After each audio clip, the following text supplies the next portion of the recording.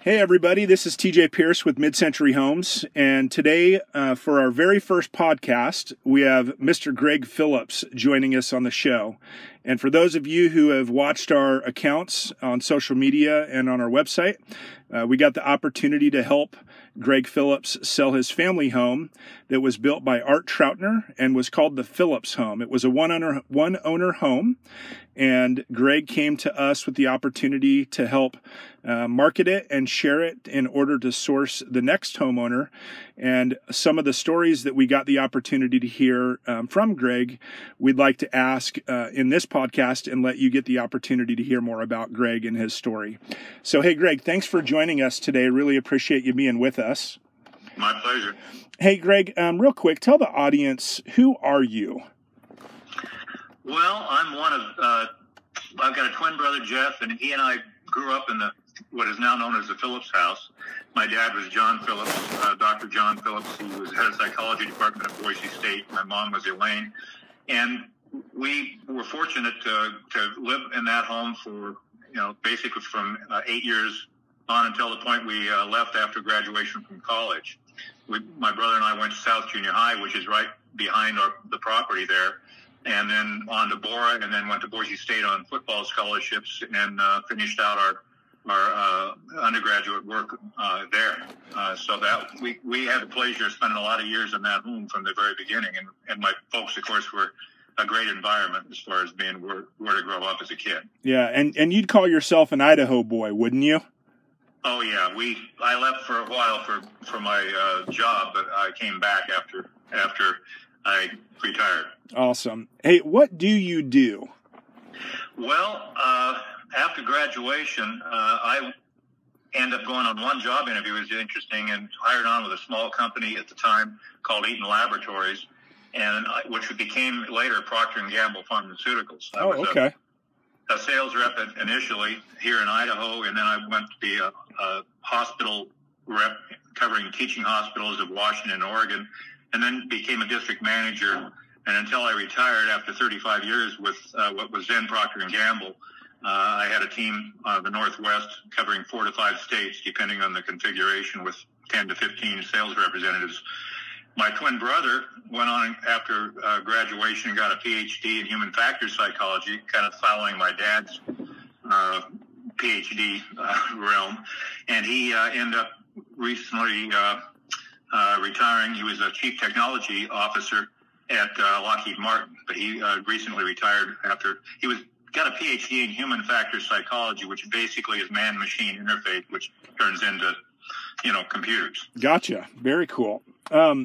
Hey, for those that don't know who Art Troutner is and what the Phillips home is, could you give us your best attempt at explaining this home called the Phillips home? Tell us more about the house. Okay, well, it really is truly a one of a kind. It's basically everything about the house is triangular. You've got posts that go to 3 corners that go up about 30 feet and meet in the middle with a triangle where the fireplace comes up. And on that, you've got an A-frame that's laid out with everything kind of leveraged on those center beams on the 3 sides. It was using the first use of a truss deck, which was developed by Art Troutner. It was pieces of tongue and groove, 1x6 tongue and grooves with metal triangles put between 2 layers. And it made it possible for the first time to have very, very large spans of roof and flooring without basically any support structure for them. So this was the first use of that. And Art Troutner was kind of a one-of-a-kind, unique guy. Yeah, definitely. And in terms of when the home was being built, there was nothing around you that was nowhere near what this home was like. Agreed? Oh, yeah. There was nothing. Well, actually, the banks, they had a heck of a time getting a bank. I was reading an article when we were helping pull out some historical stuff for the new owner to put through for the Historical Society. And there was an article written by Dr. Nels Reese from the University of Idaho, and it was Art Troutner the Idaho Genius, and he talked about the fact that let me see, Dr. Phillips and Troutner had a difficult time finding a bank that would lend money on such an outlandish piece of architecture. So it was not exactly the easiest thing to get through. Yeah, and do I remember you telling me a story about what neighbors were saying about its construction? Yeah, well, what happened is that the junior high right behind it, so it was actually the construction crews. Because of the way that the beams went up, they were those three-corner triangular setup where these huge beams went up to the middle, and they met in that triangle. And the carpenters were telling the junior high kids that it was a missile launching test site because it also had a big concrete slab in the middle, so it could have potentially been something like that. Right. So they had a lot of fun with it. Totally. That's pretty interesting. Well, getting the opportunity to grow up in such a unique home, I would love to hear two of your favorite memories. I would say one as you were being raised in the home, and maybe a favorite memory of yours later on in life. Well, there are a lot of memories. Of course, we started at the house when it was being constructed. My dad, of course, they were on a limited budget. Originally, when my dad reached out to Art Troutner asking about would he consider working as a contractor and as a architect for him so they could maybe afford more house. He set a budget of like 20 grand, and later on it grew to 25,000 was what they tried to stay at. Unfortunately, of course, according to the write-ups and the architectural journals, they didn't quite keep in that budget. Yeah. So Art ended up probably losing money on it because every time they turned around, he wanted to have some more artistic thing they wanted to add, and there was no money in the budget. So my dad, he moved out of the college courts where we were staying. We moved into a chicken coop behind the house. And during the summer of the year it was being constructed, my dad would then work on different projects. They wanted stone in the entryway on the hall, which you've seen. And that was originally not in the plan, but Art was able to get the rock for free, and my dad laid it. Yeah. And then my dad did all the staining of the brick walls that were around the outsides, and he also did all the sanding on the eyebrows, the wood eyebrows that stick out, and all the inside wood before it was finished. Right. So they tried to do whatever they could to cut the cost down, and as it was, according to the stories, Art still lost money. They put a slate roof on. It was originally supposed to be a asphalt roof, but Art got the slate from his brother, who had a stone quarry, and they put that on because Art just had to have that artistic piece. Right. So many great stories about the process of actually building the home. But I just mean, like, as a kid, like, do you have a memory or something that you really remember growing up in the home after it was built that's one of those memories that has stayed with you for your life? Yeah, of course, I got the twin brother Jeff, and our bedroom is basically one big triangular, one side of the house, a big triangular room that's separated by a closet. The closet's about, probably 7.5 feet tall, and the ceilings are 15, maybe 16 feet tall. Yeah. And as kids, we each had a bed on either side of that, and we would spend late into the night gibbering, jabbering, and laughing and stuff. My folks would always, they'd come in and say, "Could you guys just go to bed?" And my brother, being a little mischievous, the walls, interior walls are made out of a special cork, cork walls that have they've got holes in them, so they're very light, very strong, but they're like 15 feet tall, one piece, but they've got a little bit of a stickiness to them. Yeah, they're tacky. Yeah, a little tacky. Yeah. So my brother, he would lay on his bed, and he would take his socks, and he'd see how high he could get those socks to stick on the wall. So my mom would come in the morning, and she'd have to get a stick to knock those socks down that were like 10, 12 feet up on the wall.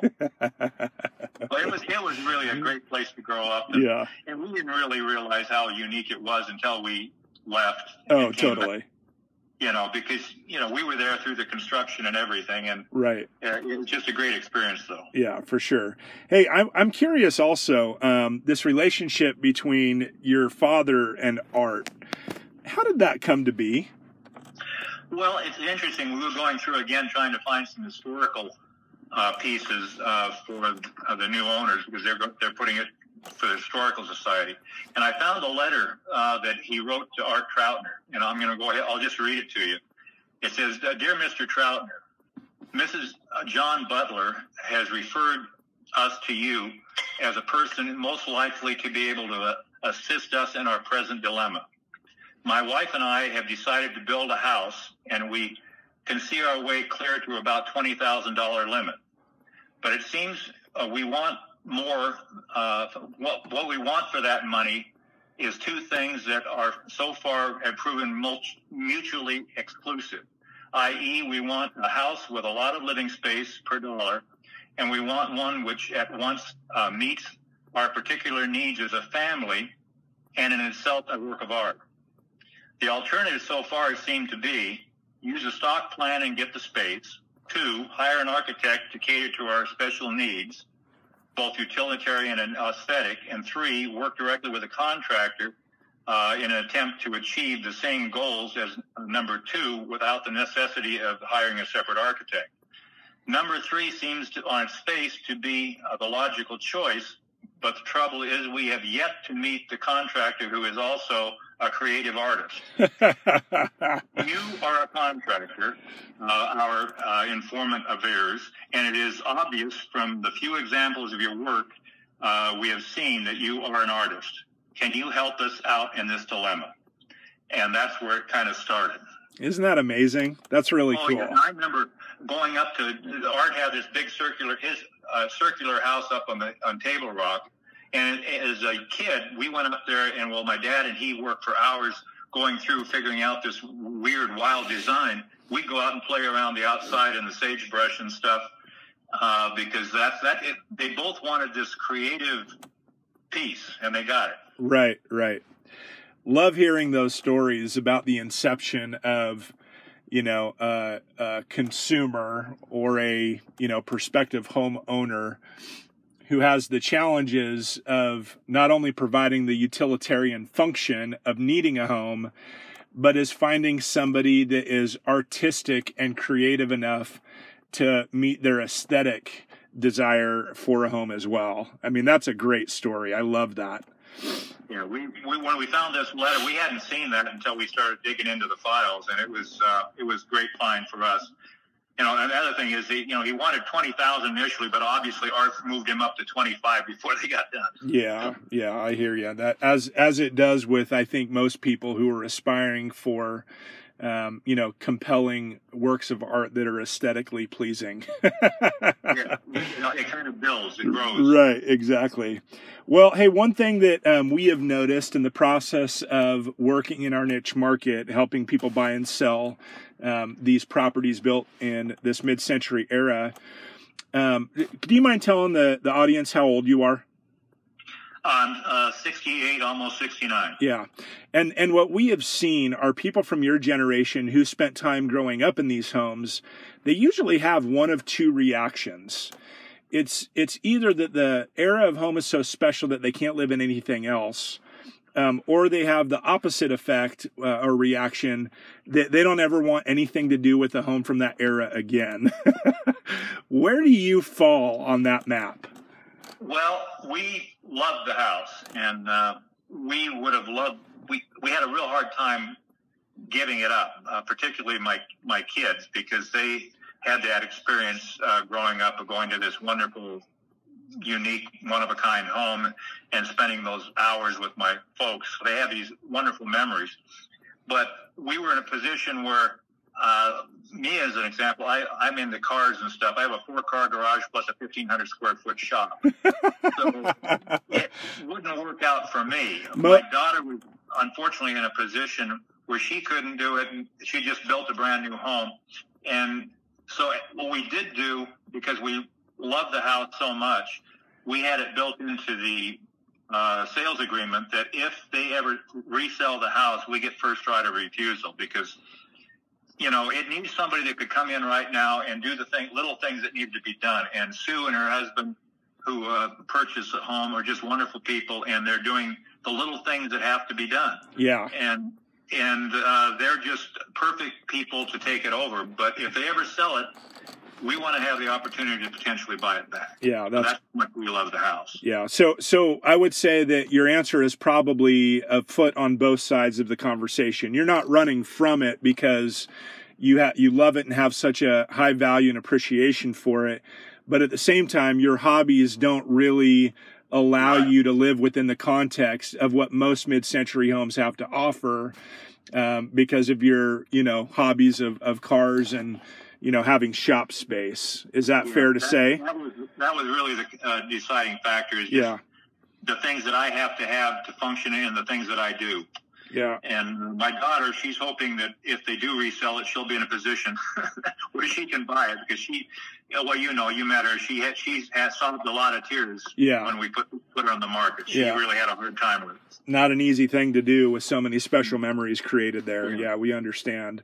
We skipped the second part of our question, which was a memory that you have later on in life regarding the home and your time spent in it. Well, I think really most of it's bringing the kids back and the memories. We'd come together for Christmases and stuff there. And my brother, he was all over the country, and he just moved back to Idaho just recently. But we all would get together there and be able to kind of join up with my folks until my mom passed away. We were able to all come together in that one special place, and the memories we developed there were just incredible, just from being able to share that house with my folks and the special times. Yeah. At Christmas and Thanksgiving and things like that. Yeah. And granted, you got the opportunity to do that in a very unique home.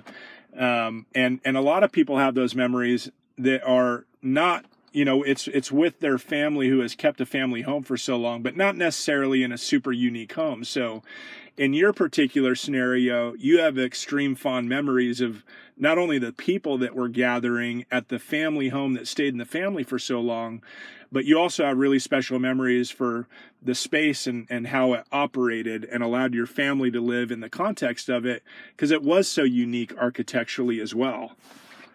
Yeah, and of course I had the opportunity when we moved back after I retired. My dad was, of course, having some health issues and stuff, so I spent a tremendous amount of time there at the house. Yeah. And that even gave me a better chance to kind of bond with him and then also with the house. Totally. I've been gone for a while, 25 years in Seattle, and then when I came back, it all comes back to you. Totally. Yeah. Oh, that's cool. Hey, last question. Just kind of a fun way to end our podcast for the day. What's one thing about yourself that maybe the general public might not know about you? Well, probably I was fortunate to be starting offensive tackle with Boise State when we played our first nationally televised game back in 1971, the Camellia Bowl. Okay. And we had actually 6 guys from Bora High School that were on the starting offense. And my brother hadn't hurt his knee, we would have had 7. Which is kind of once in a lifetime occurrence. Yeah, absolutely. So, that's cool. And you and your brother grew up playing at the junior high football squad at South, right? Yeah, junior high, and then Bora, we played there, and then on to Boise State until he got his knee wiped out. He'd already had a surgery in high school, and they finally, after reconstruction again in college, they said, "You're done," and paid a scholarship out, and which was good because he wouldn't have probably gotten into grad school if he hadn't hit the books so hard his last 2 years. Awesome. Hey, Greg, really appreciate the time that you've given us today for this first and pilot episode of our podcast. Thanks to all you listeners out there. We have decided that we want to share the stories that we have collected along our journey with the people that we find so special that we get to do business with. So stay tuned. Look forward to more of these. We have a list that we're piling through of 45 other people that are just as, or maybe even more interesting than Mr. Greg Phillips. So, Greg, thanks again for your time. Again, audience, thanks for listening in, and we will see you next time. Adios.